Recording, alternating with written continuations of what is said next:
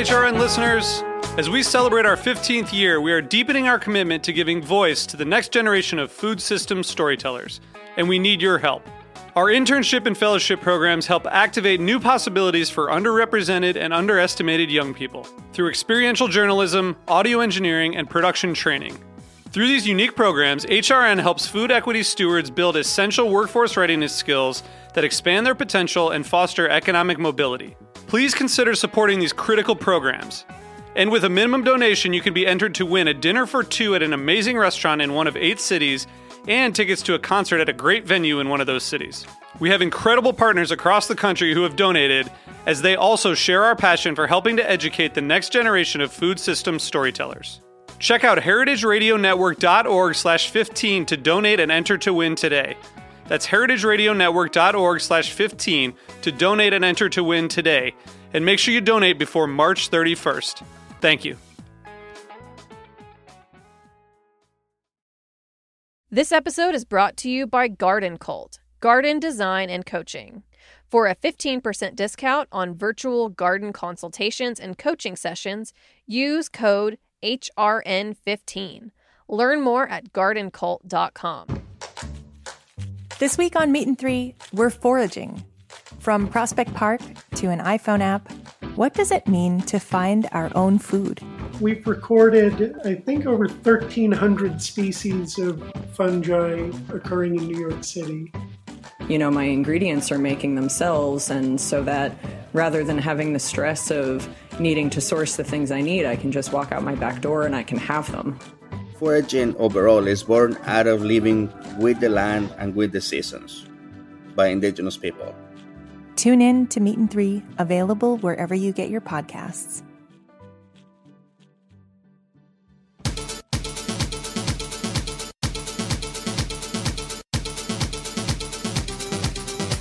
Hello, Heritage Radio Network listeners tuning in from 150 countries around the world, about 1 million listens a month. And today, I hope everyone is tuning into Tech Bites, the show where we look at the intersection of food and technology. And we seem to be having a little bit of a summer series on urban farming. And we didn't plan it, but it just kind of happened. Maybe it's because it's summertime. Maybe it's because we're happy to be out and outside and doing, things with vegetables, because that's what we like to do in the summer. I'm happy today to welcome back Robert Lang, who is a return guest. He is the CEO and founder of a company called Farm.One. He was first on the show, episode number 145, back in July 2018. Amazing. Farm.One is an indoor vertical farm located in Tribeca, and they are literally across the hall from a restaurant called the Terra. And his co-guest on that show was Chef Ronnie Emborg, who's the chef at Terra.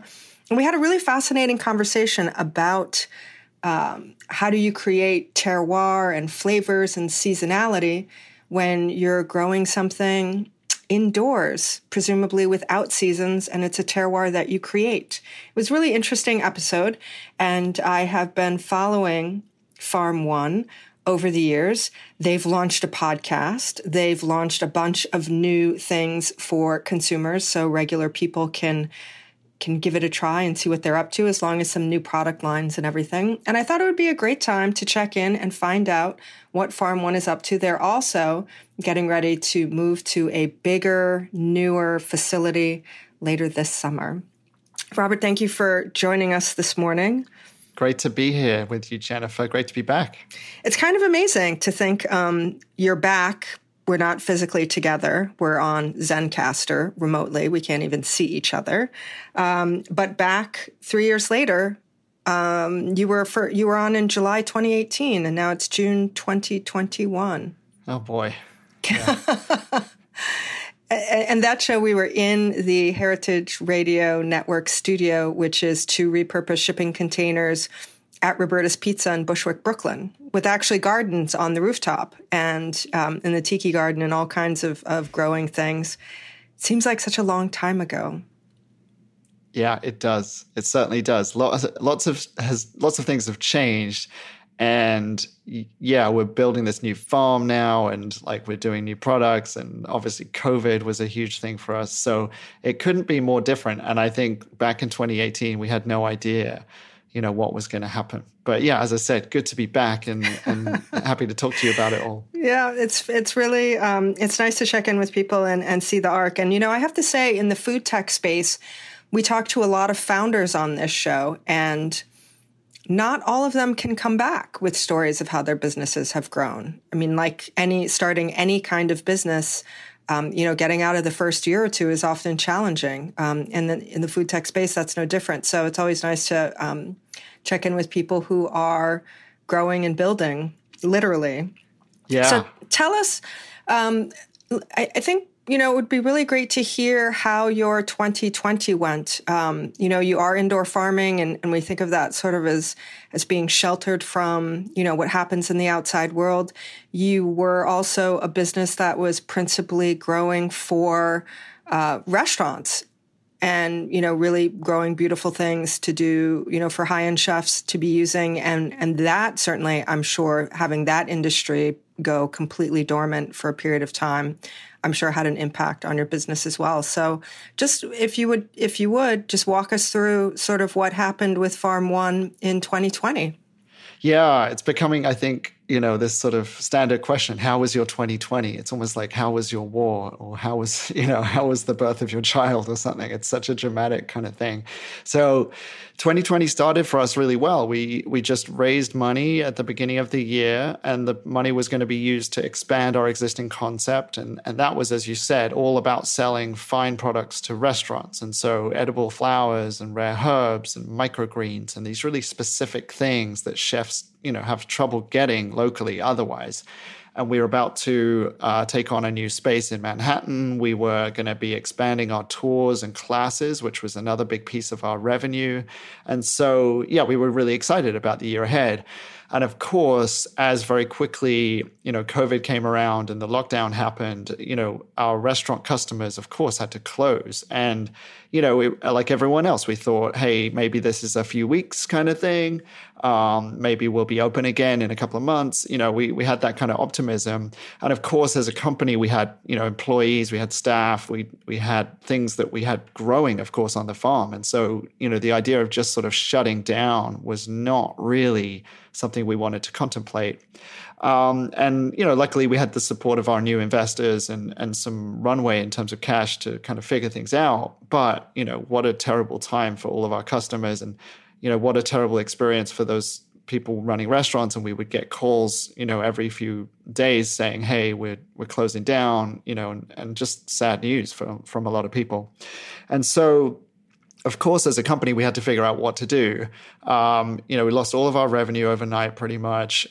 We had a farm that was growing really nice stuff. And so, of course, we started to do things like donating some product. We also started to try to sell some of the fine products that we were growing, so selling things to consumers directly through the website. And it kind of worked out in that, people loved the product, and, people were buying, our fennel and our viola flowers and things like that. But, as you remember, it was kind of a weird time as well where, no one was really sure what was going on. And of course, people were not having dinner parties or anything like that, or the kind of, making the kind of food that would require this kind of really high-end ingredient. And so we were really just struggling. We were getting people buying stuff, but it wasn't sufficient. We were also trying to keep people employed on the team, but it was, it was tough because nobody knew what was safe to do. And it was just very unpredictable. And so the summer was really, really tough. And the summer kind of ended with us having to lay off some staff, not the whole team, but quite a significant number, really coming back down to a very small team and trying to figure out what do we do next, So one of the things, if I could just ask a quick question, one of the things that we don't really talk about that much or think about that much when we're looking at the restaurant industry over the course of the pandemic and what's happening now in terms of business health and solvency and things like that. The restaurant industry is a very strange credit system where it's the way it's set up. It's different from other businesses in that you're kind of always running on credit based on money you're going to make like the coming weekend or the coming season, and the way accounts payable are set up with restaurants and their vendors.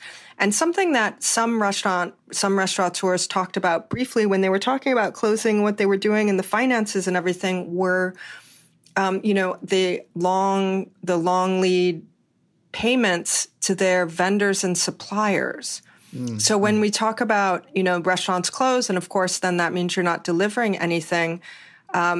How did that leave you just in terms of just in a general sense with restaurants typically being like on a pay schedule where they're going to pay their vendors 30 days out or 60 days out or 90 days out? Yeah. Was that something also? Because I think people, when we talk about what we need to do to help the restaurant industry or save the restaurant industry or take a look at how critical restaurants are to the fabric of our, local economic communities. We're thinking about sort of the transaction that we experience. I go in, I sit down, I eat, I give you money, a waiter makes tips, and then I go. And then we think of that being a sufficient ecosystem economically to sort of keep the wheels turning. But people, I don't know, are really aware of the fact that when restaurants closed, they left a lot of their vendors, with big sort of like gaping, receivables. Yeah, that's absolutely true. And especially for us, because we were working mostly with independent restaurants, most of them were not part of a large group. Most of them did not have big investors that could carry them over. And so a lot of them were really, just a couple of weeks from closing down, even in the best of times. And so when restaurants started to close down and we stopped delivering, of course, we had a bunch of receivables outstanding. And it's sort of also like an ethical kind of question, like how, is there any point us trying to hound a bunch of independent restaurants for, like several $100s, but like something that we know that they can't pay. We know that they're trying to keep their staff, they're trying to compensate their staff as best they can. And so it's sort of a fruitless endeavor as well for us to try to go around town chasing down all these couple of $100s. And so what we did was we tried to prioritize collecting money from, really the companies that we knew could pay it, the larger groups, the restaurants that were more established. And, I think that policy was okay, but we definitely left a bunch of money on the table. There's definitely, some small restaurants out there that, they owe us a little bit of money, but it's definitely not, it's not a grudge. And I think we dealt with it as best we could. And weirdly enough, I just got a check yesterday from a restaurant that seems to have reopened and now is, paying off its balance. So I very much appreciate that. But yeah, it was a sort of tricky thing. And, we obviously try to be part of this ecosystem and we want long-term relationships with chefs, and we don't want to burn that by trying to grab after every last dollar when everyone's in a really tough situation. So, hopefully we dealt with that well. And hopefully other people did too. But you yourselves are a small business also. Yeah. You're not a large industrial agricultural company that, is publicly traded and, you have lots and lots of dollars and lots of, government funding or things coming in also. So there's a real domino effect from small business to small business to small business. If you are trying to work independently with independent people and independent businesses, trying to sort of forge ahead to do something else. And, you're a small business also. Yeah, 100%. Yeah. And then beyond that, we've got employees and, there's this sort of triage, right? When you have to lay off people, in a normal economic climate, I don't like laying people off, but we've had to do it sometimes. And in a normal economic climate, you're pretty reassured that they can go and get a job somewhere else. But of course, during COVID, the moment you lay someone off, you're pretty sure they're not going to get another job for a long time. And so that led to, us trying to just make sure if there's someone really vulnerable on the team that we can maybe keep them employed for a little bit longer or do something. And so we just try to do our best. And luckily, we've been able to rehire several folks who we had to lay off. And so they're back on the team, and we're, starting to build that team back up. And I think there's been overall a good arc to that. And we're feeling pretty positive. And so, yeah, I mean, I can sort of continue the story. Right, absolutely. There was just a question that I wanted to ask, because it sounds, I didn't want to oversimplify the idea of, and then the restaurant's closed and we lost that business. Yeah. It's not just that you lost the opportunity to sell your products today and tomorrow, but then you also lost the ability to recoup the things you had already sold, which 100%. is part of it's part of the equation. And I do think that, in terms of like moving forward and rebuilding, communities and restaurants and things like that, it's important for people to have a real transparent idea of how it actually works. Yeah. Mm-hmm. Yeah, and the other really fun thing was we had some advanced bookings for tours and classes and events that, of course, we had to refund as well. So right, of it's course. like on top of everything else, So you're going through the summer season. You're still farming because plants don't know what's happening. They keep growing and they keep producing, which is great from one point of view. And you're looking for different opportunities and different markets now to sell your products to. Mm-hmm. Yeah, and I think that what we've always been confident in is the quality of our product. We grow really, really good stuff, and also we're able to harvest and deliver same day. So the freshness of that product is kind of unparalleled. When you go to a normal grocery store and you pick salad off the shelf, it's something that's normally been harvested a couple of days before at best, And so we knew we had that amazing freshness. We knew we had an interesting selection of greens that other people didn't have. And so we thought, hey, okay, well, what if we do a sort of version of a CSA and get people to, subscribe to our greens on a weekly basis? And the last thing that kind of tied it all together was that we realized we could deliver in a reusable packaging.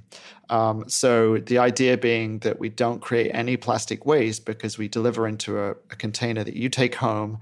And then we pick it up the next week when we drop off your next delivery. And it sounds really simple. It's sort of like the milkman kind of thing.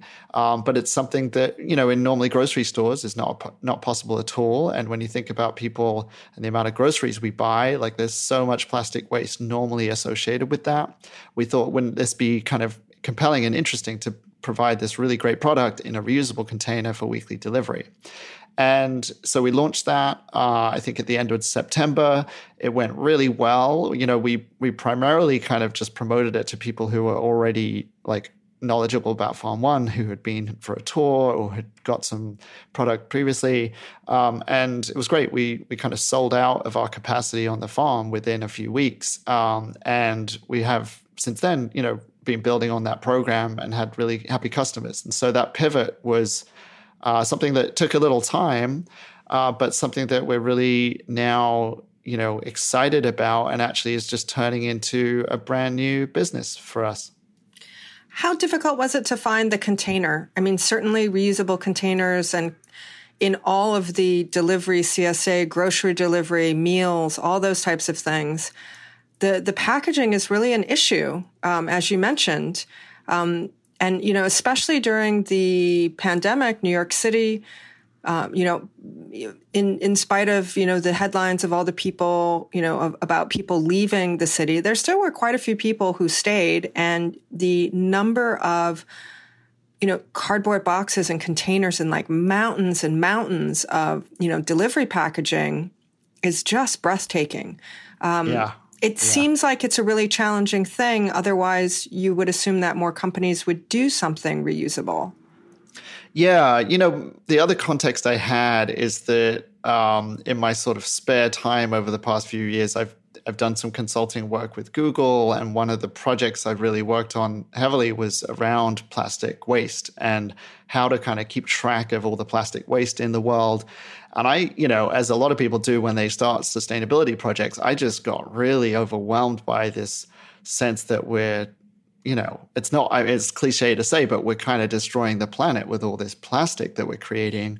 And I also really learned about the fact that recycling, certainly in the US, is almost a myth. Like a lot of the time when we think we're putting something into recycling, it ends up in landfill, or we're putting the wrong to some thing other country. Yeah, or it's going sent to Southeast Asia, and it's someone else's problem. Or we're putting the wrong thing into the recycling because actually our recycling system here can't handle that particular type of plastic, And so I got really concerned about that. And even before COVID, we were delivering to chefs in reusable containers as well. And that was something that, we had to push for a little bit. But, once we got it going, it was something they liked. And so I thought, hey, we got to do something about this. And the last piece of it, of course, is that you can only really start a reusables program if you've got direct contact with the customer. It's really hard otherwise. And so because we're small, because we're a tiny farm delivering to a very, very local community where we control the delivery, we have our own bikes and we have that direct contact with the customer, we can actually do it all. We can do that really simple version of a circular economy. And people have when you kind of challenge larger companies about plastic use, I have some sympathy for this. They kind of go like, hey, we would love to, but it's just way too complicated for us. We're working with distributors and wholesalers, and we're working with different grocery stores, and like, how is it even possible for us to not use plastic? Whereas we, as a small farm in a city, we can do it. And so I think that it's incumbent on us to do it. Like, we have to do it. And that's why we're going about it. And, originally when we started the subscription, we did offer people the option to use a disposable container, which was, a compostable container. And it was sort of the best we could do. But after a few weeks of that, we really decided like, no, this is not what we're going to do. We're going to be all about the reusables. And now we've started to offer other products as well, and they're all in reusables. And I think, I'm very sure we're just not going to use disposable plastic anymore as any part of our delivery to our customers. Well, that is fantastic. And, certainly having examples of businesses doing something is potentially a roadmap for other businesses to try and do that, or consumers having the experience of, wow, this is great. Why aren't my other delivery vendors or, subscriptions or markets and things like that using this? So certainly showing that something is possible and functional is often the best way. I think one of the things to come out of 2020 and the pandemic is there are so many modes of behavior, from work life to, community life to communication and arts and transportation and so many things where we have for such a long time said, oh, we can't do that. We can't work this way. We can't live this way. It's not possible. It would never work. It wouldn't be productive. It wouldn't be viable. We wouldn't like it. People won't do it. And there's a lot of things that actually turns out you can do. Yeah, 100%. And not only can you do them, but maybe people like them better or prefer them. And, they're great.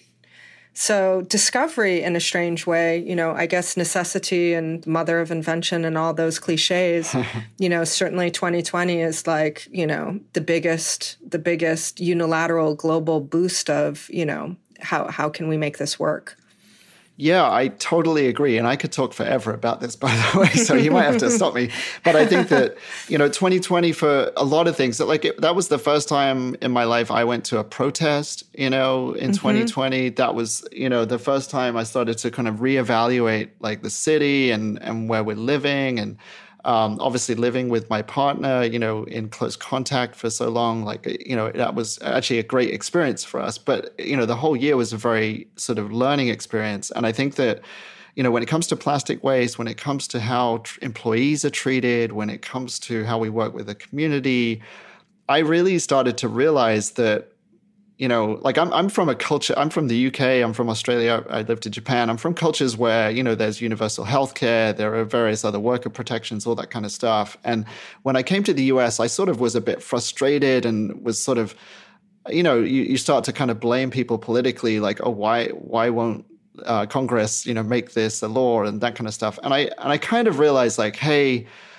we got to do this stuff as business owners. If we want to fix the recycling problem or the plastic problem, like, we cannot wait for the government to do that. It's just not going to happen. And, while we can campaign for a higher minimum wage, and we should, like, as small business owners, like, we have to take the lead on that. We have to provide the things that are missing. And and that's why, like, we do provide healthcare and benefits and 401k, and we provide well above minimum wage, and we provide training. And I think that what you're starting to see is other businesses doing that as well, because they're starting to realize, okay, this is an essential thing now. And if the government isn't doing it, like, we've got to do it.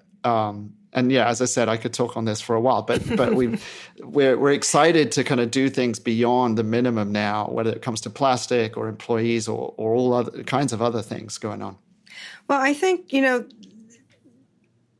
being passionate about something is probably why you are an entrepreneur and have the business that you have.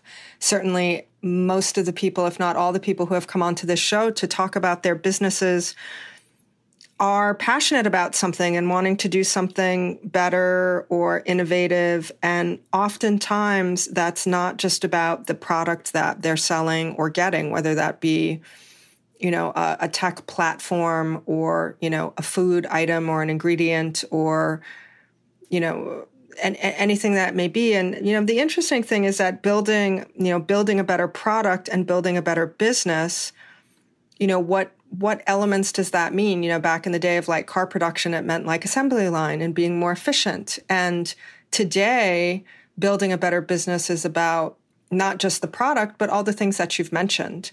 And we've seen the progression of those things coming through consumer goods and foods and things like that over, gradually over time. And I think that, the analogy that I use most frequently on this show is sort of the evolution of chocolate and coffee from the consumer point of view. Coffee just at one point was a giant, you got a giant can and it was coffee. Yeah. And it was ground coffee. And like, that was kind of it. And then it was coffee beans. And then it was where is it from in the world and how is it processed? And then is it organic? Is it fair trade? Is it, produced? Is it community? Is it all these different things? So as people become more and more interested in, aware of, and the producers become more interested in promoting not just the bean, but how that bean comes to life, people become more and more aware of these things. And then now you have a completely different framework of points that you're going to make your decision on for your coffee or for your chocolate.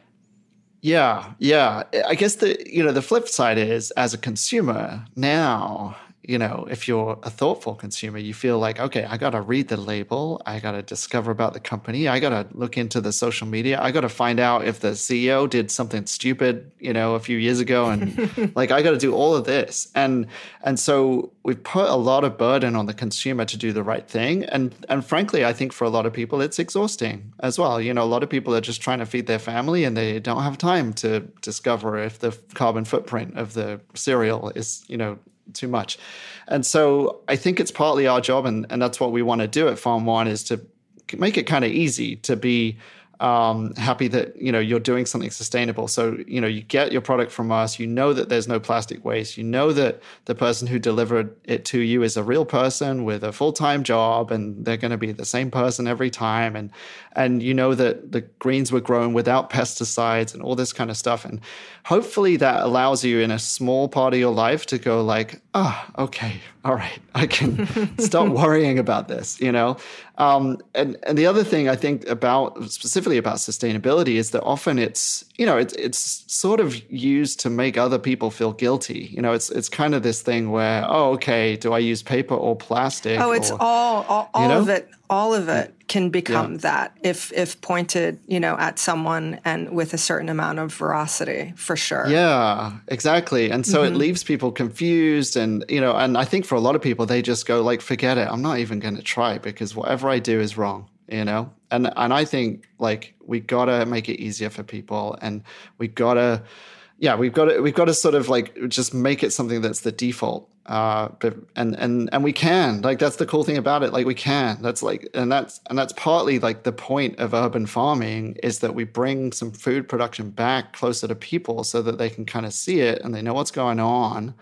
And they get a better product, which is why I love urban agriculture. And we just did a show last week about urban viticulture. It's a show with a company called Rooftop Reds, and they are growing grapes on a rooftop in the Brooklyn Navy Yards, and they make wine.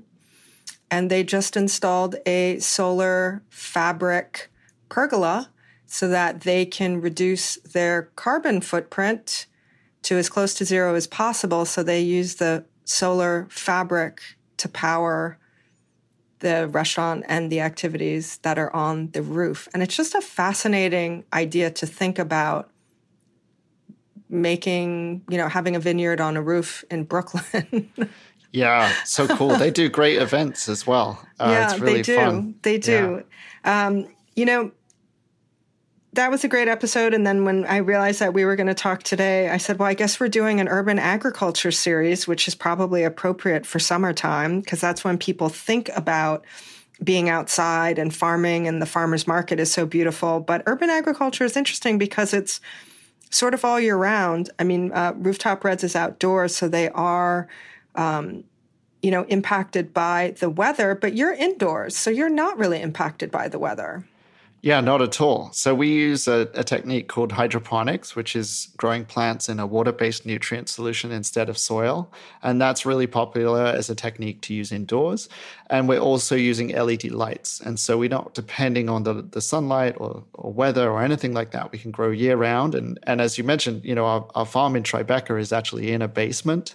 And we're just in the middle of building a new farm in Brooklyn, which is inside a warehouse building. And so you can kind of do this stuff almost anywhere in a city. And if you look at a city like New York, there are thousands of unused spaces. There are basements, there are warehouse buildings, there are, people even do this classically with cannabis in their closet, and that sort of speaks to the resilience of this technology. And what I love about it is that you find so many different companies doing different things with the technology. You've got companies like Teens for Food Justice or organizations like Teens for Food Justice that build farms in high schools and teach people how to grow, and they give people contact with their food. You've got folks like Oko Farms, which has an aquaponics farm in Brooklyn, which has fish, living alongside the plants and creating nutrients for those plants. And so there's many, many forms of this, and we're only going to see more and more of it. And I think we're really sort of starting to see this kind of food become really readily accessible and available, and starting to be at the right quantities for it to really make an impact on the city, which is so exciting. Accessibility is really one of the key things, and we have really tried to keep information and conversations like this accessible to everyone since Heritage Radio Network has been on the air for, I think it's 12 years now. We have 35 live shows a week. We have tens of thousands of shows in the archives, and we keep the lights on and the mics hot out of the generosity of our members, many of whom are listeners like yourselves, grants, and underwriters like this one. Stay with us and find out who is supporting this episode. This episode is brought to you by Garden Cult, garden design and coaching. Carmen DeVito is a professional garden designer, certified New York State landscape professional, and the founder of Garden Cult. You may also know her from HRN's home gardening videos and our series, We Dig Plants. Garden Cult is a culmination of Carmen's more than 2 decades of experience designing and building gardens in New York City. Carmen believes that gardens and outdoor spaces should be healthy, environmentally sustainable places that enhance the health of people, nature, and the planet. She knows how to help you maximize the space you've got, help you work with and make the most of the materials, plants, and trees that you already have, and create an outdoor place to use and enjoy for you and your family. Get started at gardencult.com. For a 15% discount on virtual garden consultations and coaching sessions, use code HRN15 through September 30th, 2021. That's code HRN15 at gardencult.com. We are talking about indoor urban farming with Robert Lang, CEO and founder of Farm.One. This is Tech Bites, the weekly show on the Heritage Radio Network, where we look at the intersection of food and technology. Do you have an interesting story? Are you a founder? Is there a trend that you've seen in your city? Is there a trend that you wish would come to your city? We would love to hear from you. Story ideas, comments about this episode and any of the other 200-some episodes of Tech Bites we've done. You can get in touch with us, techbites@heritageradionetwork.org. We would love to hear from you. You can find us on social media at TechBitesHRN. You can find us on all your favorite podcasting platforms, Stitcher, Spotify, iTunes. If you really love the show, hit your favorite platform, subscribe, and leave us a fantastic 5-star review. It'll help us. It'll help more people find us and help us make more radio. Right now we're talking with Robert about how he is about to start making more herbs, flowers, mushrooms, vegetable milks, smoothies, because he's about to expand the size of the farm, which is so exciting. Yeah, exactly. So we sold out of our existing space in Tribeca, which admittedly was not huge, but it was a good signal to us to say, hey, people really want this stuff. And so since November, which feels like, forever ago, we've been looking for a new farm space. And we've been through the ringer in New York City real estate. We found a couple of spaces, we made bids, the landlord pulled out, all this kind of stuff happened. Now, we all know in New York City what looking for an apartment looks like. Yeah. Looking for, maybe a townhouse, a co-op, an Airbnb, a rental, maybe some holy grail of like rent controlled or something like that. What are you looking for as an urban farmer when you say you're looking for a new farm space? What does that mean? Yeah, so we're looking for, it tends to be some kind of warehouse space. We want something with a very level floor. We want something that has a good ceiling height, maybe 12, 14, 16 feet. We want something that is going to be, we don't want a property that we need to really like massively renovate. Ideally, we want something with a lot of contiguous floor space, so not a bunch of complicated layouts or columns and things like that. We want it to be accessible from the street, ideally easy for trucks to load things in and out, easy for us to get in and out, freight elevators, of course, and that kind of stuff. So in a way, not that complicated, but in other ways, of course, it gets complicated. In New York City, like what you'll find is that people who want to build very, very large vertical farms is they tend to do that actually on the sort of outside of the city, or there's quite a few in Newark, New Jersey. And you might find people looking for that kind of space on the outskirts of Brooklyn. We were trying to do something a little bit different where we wanted to be in a neighborhood, because, we want to sell to real people and we want to deliver to them directly. So why don't we want to be a little bit closer to them? And so we were looking around Gowanus in Brooklyn, which is, close to the canal. There's quite a few sort of warehouse spaces there. It's a little bit risky to be there as a commercial tenant because of the flood risk, So we eventually found a fantastic space in Prospect Heights. And so Prospect Heights is just north of Prospect Park in Brooklyn, quite a leafy neighborhood. There's actually not a lot of warehouse spaces there, but we found one. We found that in March and signed the lease and actually got access to the space at sort of mid-May. And so it's the middle of June right now, and we're literally building it out. We just painted a big mural on the side of the farm with what we think is a pretty positive message. It's definitely not an ad. And we're trying to make that building, it was probably the worst building on the street. It was covered in graffiti. It had bars all over the windows. It was dirty. And I think we're cleaning it up. We're turning it into something nice. We're turning it into what we hope is part of the community. And that's going to take a few months, but we're hoping to start to plant the first seeds there in a matter of weeks and finally be able to deliver product to the people who've been on a wait list for us for getting on for 6 months now. So hopefully they'll be able to get their salad greens pretty soon. That's really, that's a great story. It's interesting that you say that Prospect Heights is a leafy neighborhood, because it sort of doesn't matter if the outside is leafy or not, but maybe that has a nice feeling to the,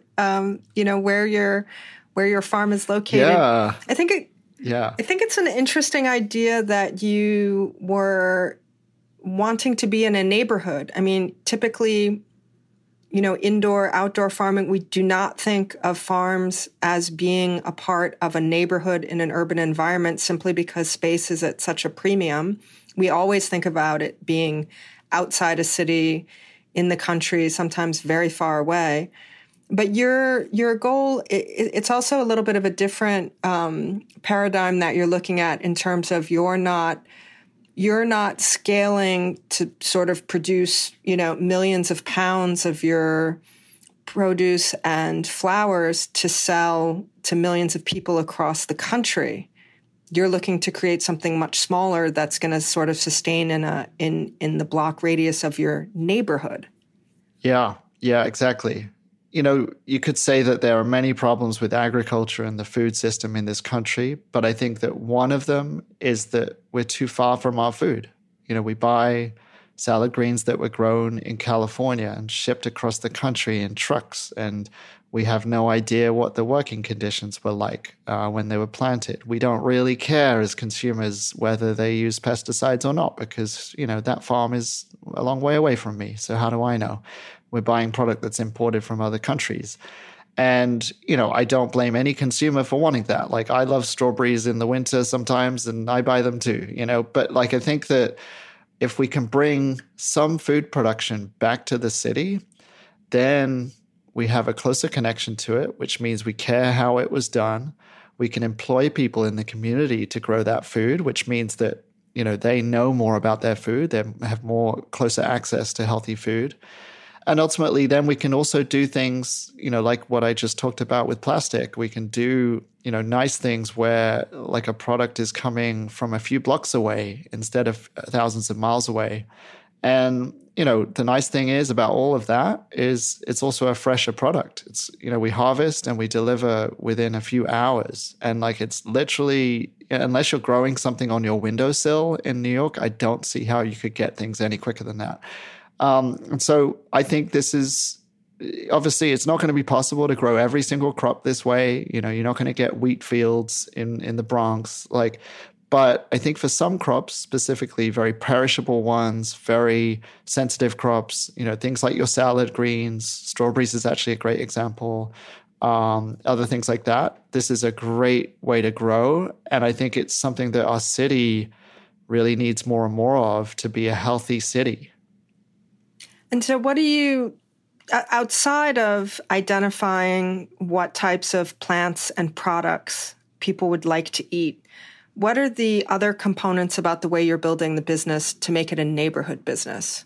And I'm also very interested in the piece about, you mentioned very briefly, but everything thus far is delivered by bicycle. And delivery people on bicycles in New York City has been increasingly a real topic of contention, some would say, and especially with what happened in terms of the pandemic and restaurants closing and then delivery and third-party delivery apps and, everybody staying at home and wanting things brought to them. We talk so much about the convenience and the amazing services that, we have available today. But the piece that we've talk the least about is the last mile and the person who physically actually brings you your food or your delivery or your groceries. And many times the way the system is set up, it's really, they're almost sort of, like the newest tier of employee who's really not being well looked after. Yeah, absolutely.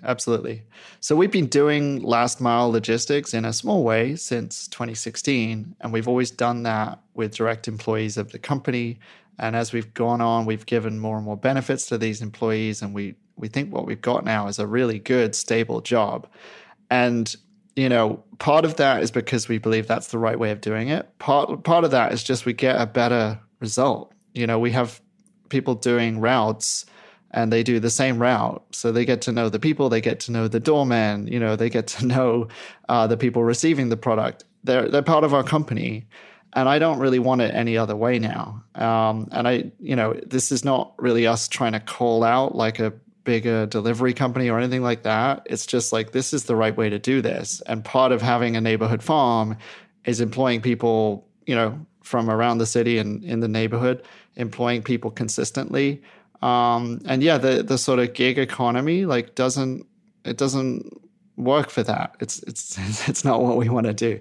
And so that's one part of it. And then also, what we realized is we grow a product it's essentially a premium product. It's not something that we can offer to everyone. It tends to be a little bit more expensive to grow in the city right now. And hopefully that cost comes down and down over time and we can make that product accessible to more and more people. But the other thing we can do to have an impact is we can employ people. And we can employ people who don't really need a ton of experience in hydroponics or indoor farming or anything. They just need to be able to pick up the skills, and we can train them. So we can sort of train people pretty much from scratch to work in these farms, and we can give them a job that, as I said, it has benefits and 401k and all these other good things. And we can give them what we hope is a really long career in urban agriculture. And you're going to see, as I said, more and more of these farms. And so building a career in urban agriculture is going to become a more and more viable thing. And what we're excited to do is also, work with organizations like Teens for Food Justice that we talked about, like the folks over at Collective Fair in Brownsville, other people who are building, communities and places around agriculture. And we can hopefully be part of a really good ecosystem that's about positive food growing in the city. And also, frankly, we can do that and be a profitable company and grow. And so it's all about having those pieces come together. But I think having a really, short-sighted view and treating workers like numbers and having everybody just accessible through an app and not really thinking about the people, that's not how to do it. And I think it's becoming clear that's not really a long-term viable solution. And so we want to do stuff that's much more real, It's. I was talking with a chef a few weeks ago. Oh, maybe actually at this point it's probably a couple months ago. And he said that when he goes back to working in restaurants or is going to open a restaurant, he wanted to build a restaurant that was going to be sustainable by the neighborhood in a 16-block radius. Yeah. And that he was less interested in, a destination from even other parts of the city, let alone other parts of the country or world in terms of sustaining that business, but have it be really sustainable in a much, much smaller neighborhood capacity. And it's an interesting way to look at it. If, sort of all businesses were thinking about that, at least in the urban environment, it would be interesting to see what would happen. I have one last question for you that I can ask you on this program. I have many, many other questions that I will perhaps ask you at a later date when I come out to Prospect Heights to visit the farm in the fall when it's actually up and running.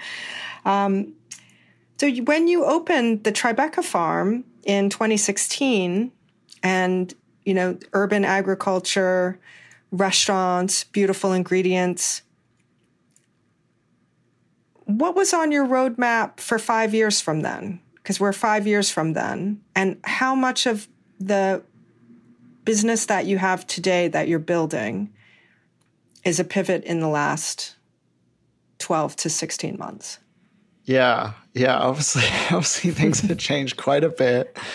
I think that what I thought at the time was, the rare ingredients that we were growing were going to be compelling for chefs. And that turned out to be true.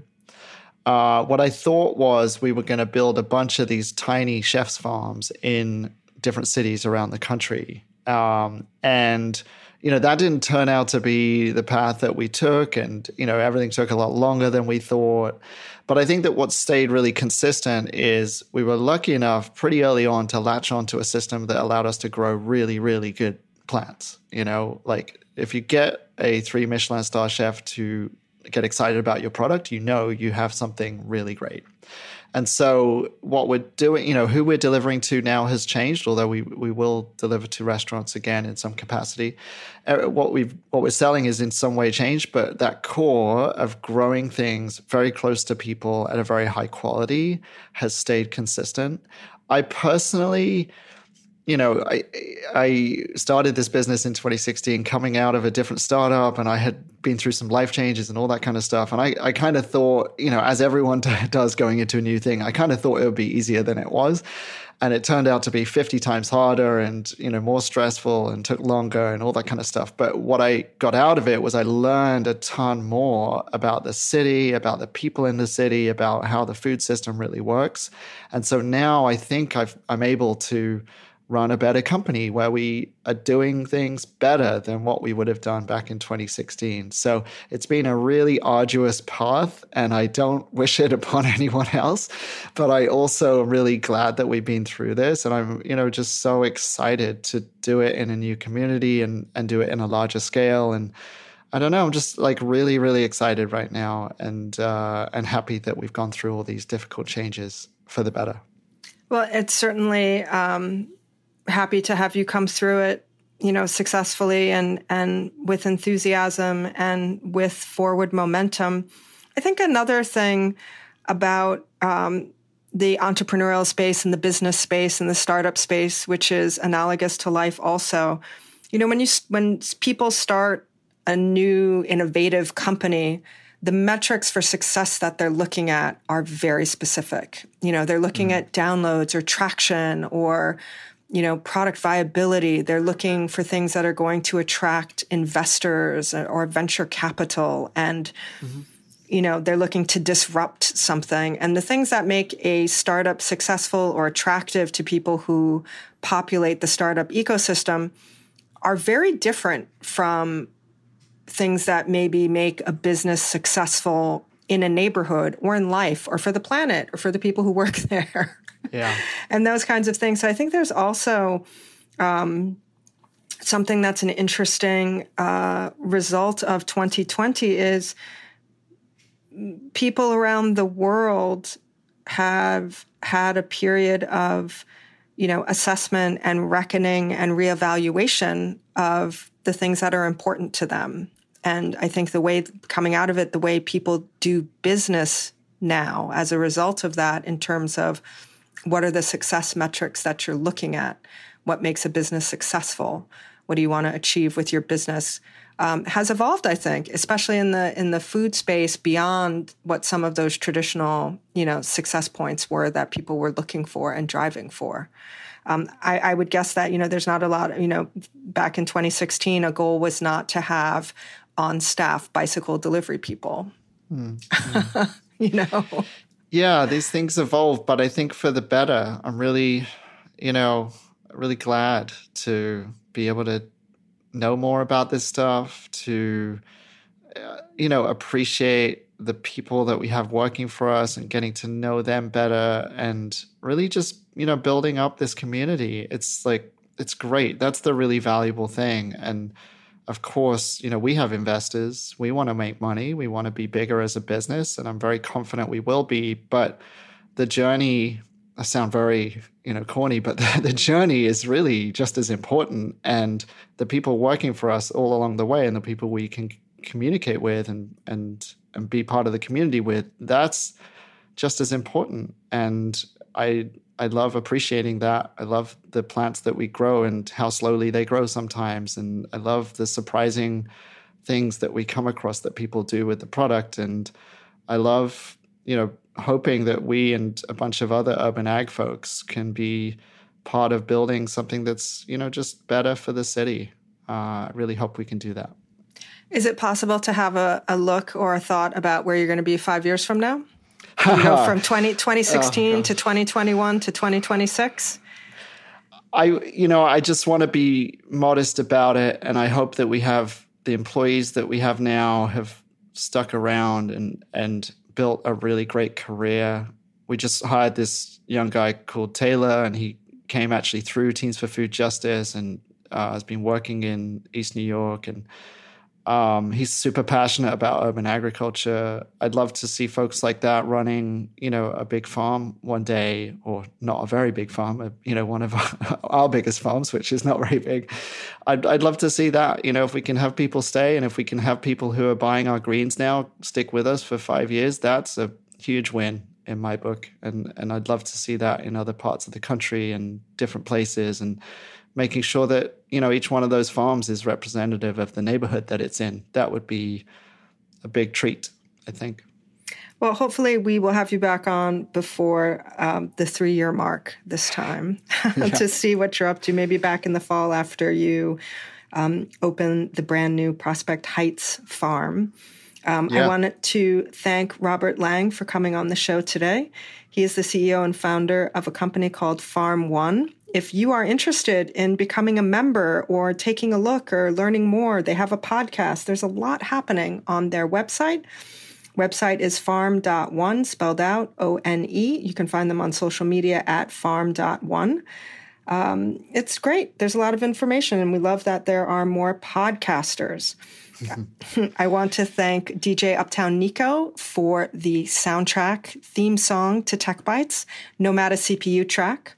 I want to thank Matt Patterson, who is our engineer and actually the most important person on this show because he makes it all possible for you to listen to. Thank Heritage Radio Network for providing an amazing platform and global audience for us to talk about these things, save the conversations, listen to them later, for prosperity and for compare and contrast.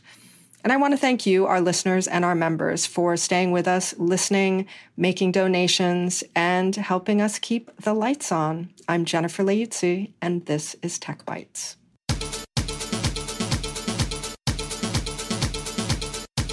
Tech Bites is powered by Simplecast. Thanks for listening to Heritage Radio Network, food radio supported by you. For our freshest content and to learn more about our 10-year anniversary celebration happening all year long, subscribe to our newsletter. Just enter your email at the bottom of our website, heritageradionetwork.org. Connect with us on Instagram and Twitter at heritage_radio. You can also find us at facebook.com/Heritage Radio Network. Heritage Radio Network is a nonprofit organization driving conversations to make the world a better, fairer, more delicious place. And we couldn't do it without support from listeners like you. Want to be a part of the food world's most innovative community? Subscribe to the shows you like, tell your friends, and please join the HRN family by becoming a member. Just click on the beating heart at the top right of our homepage. Thanks for listening.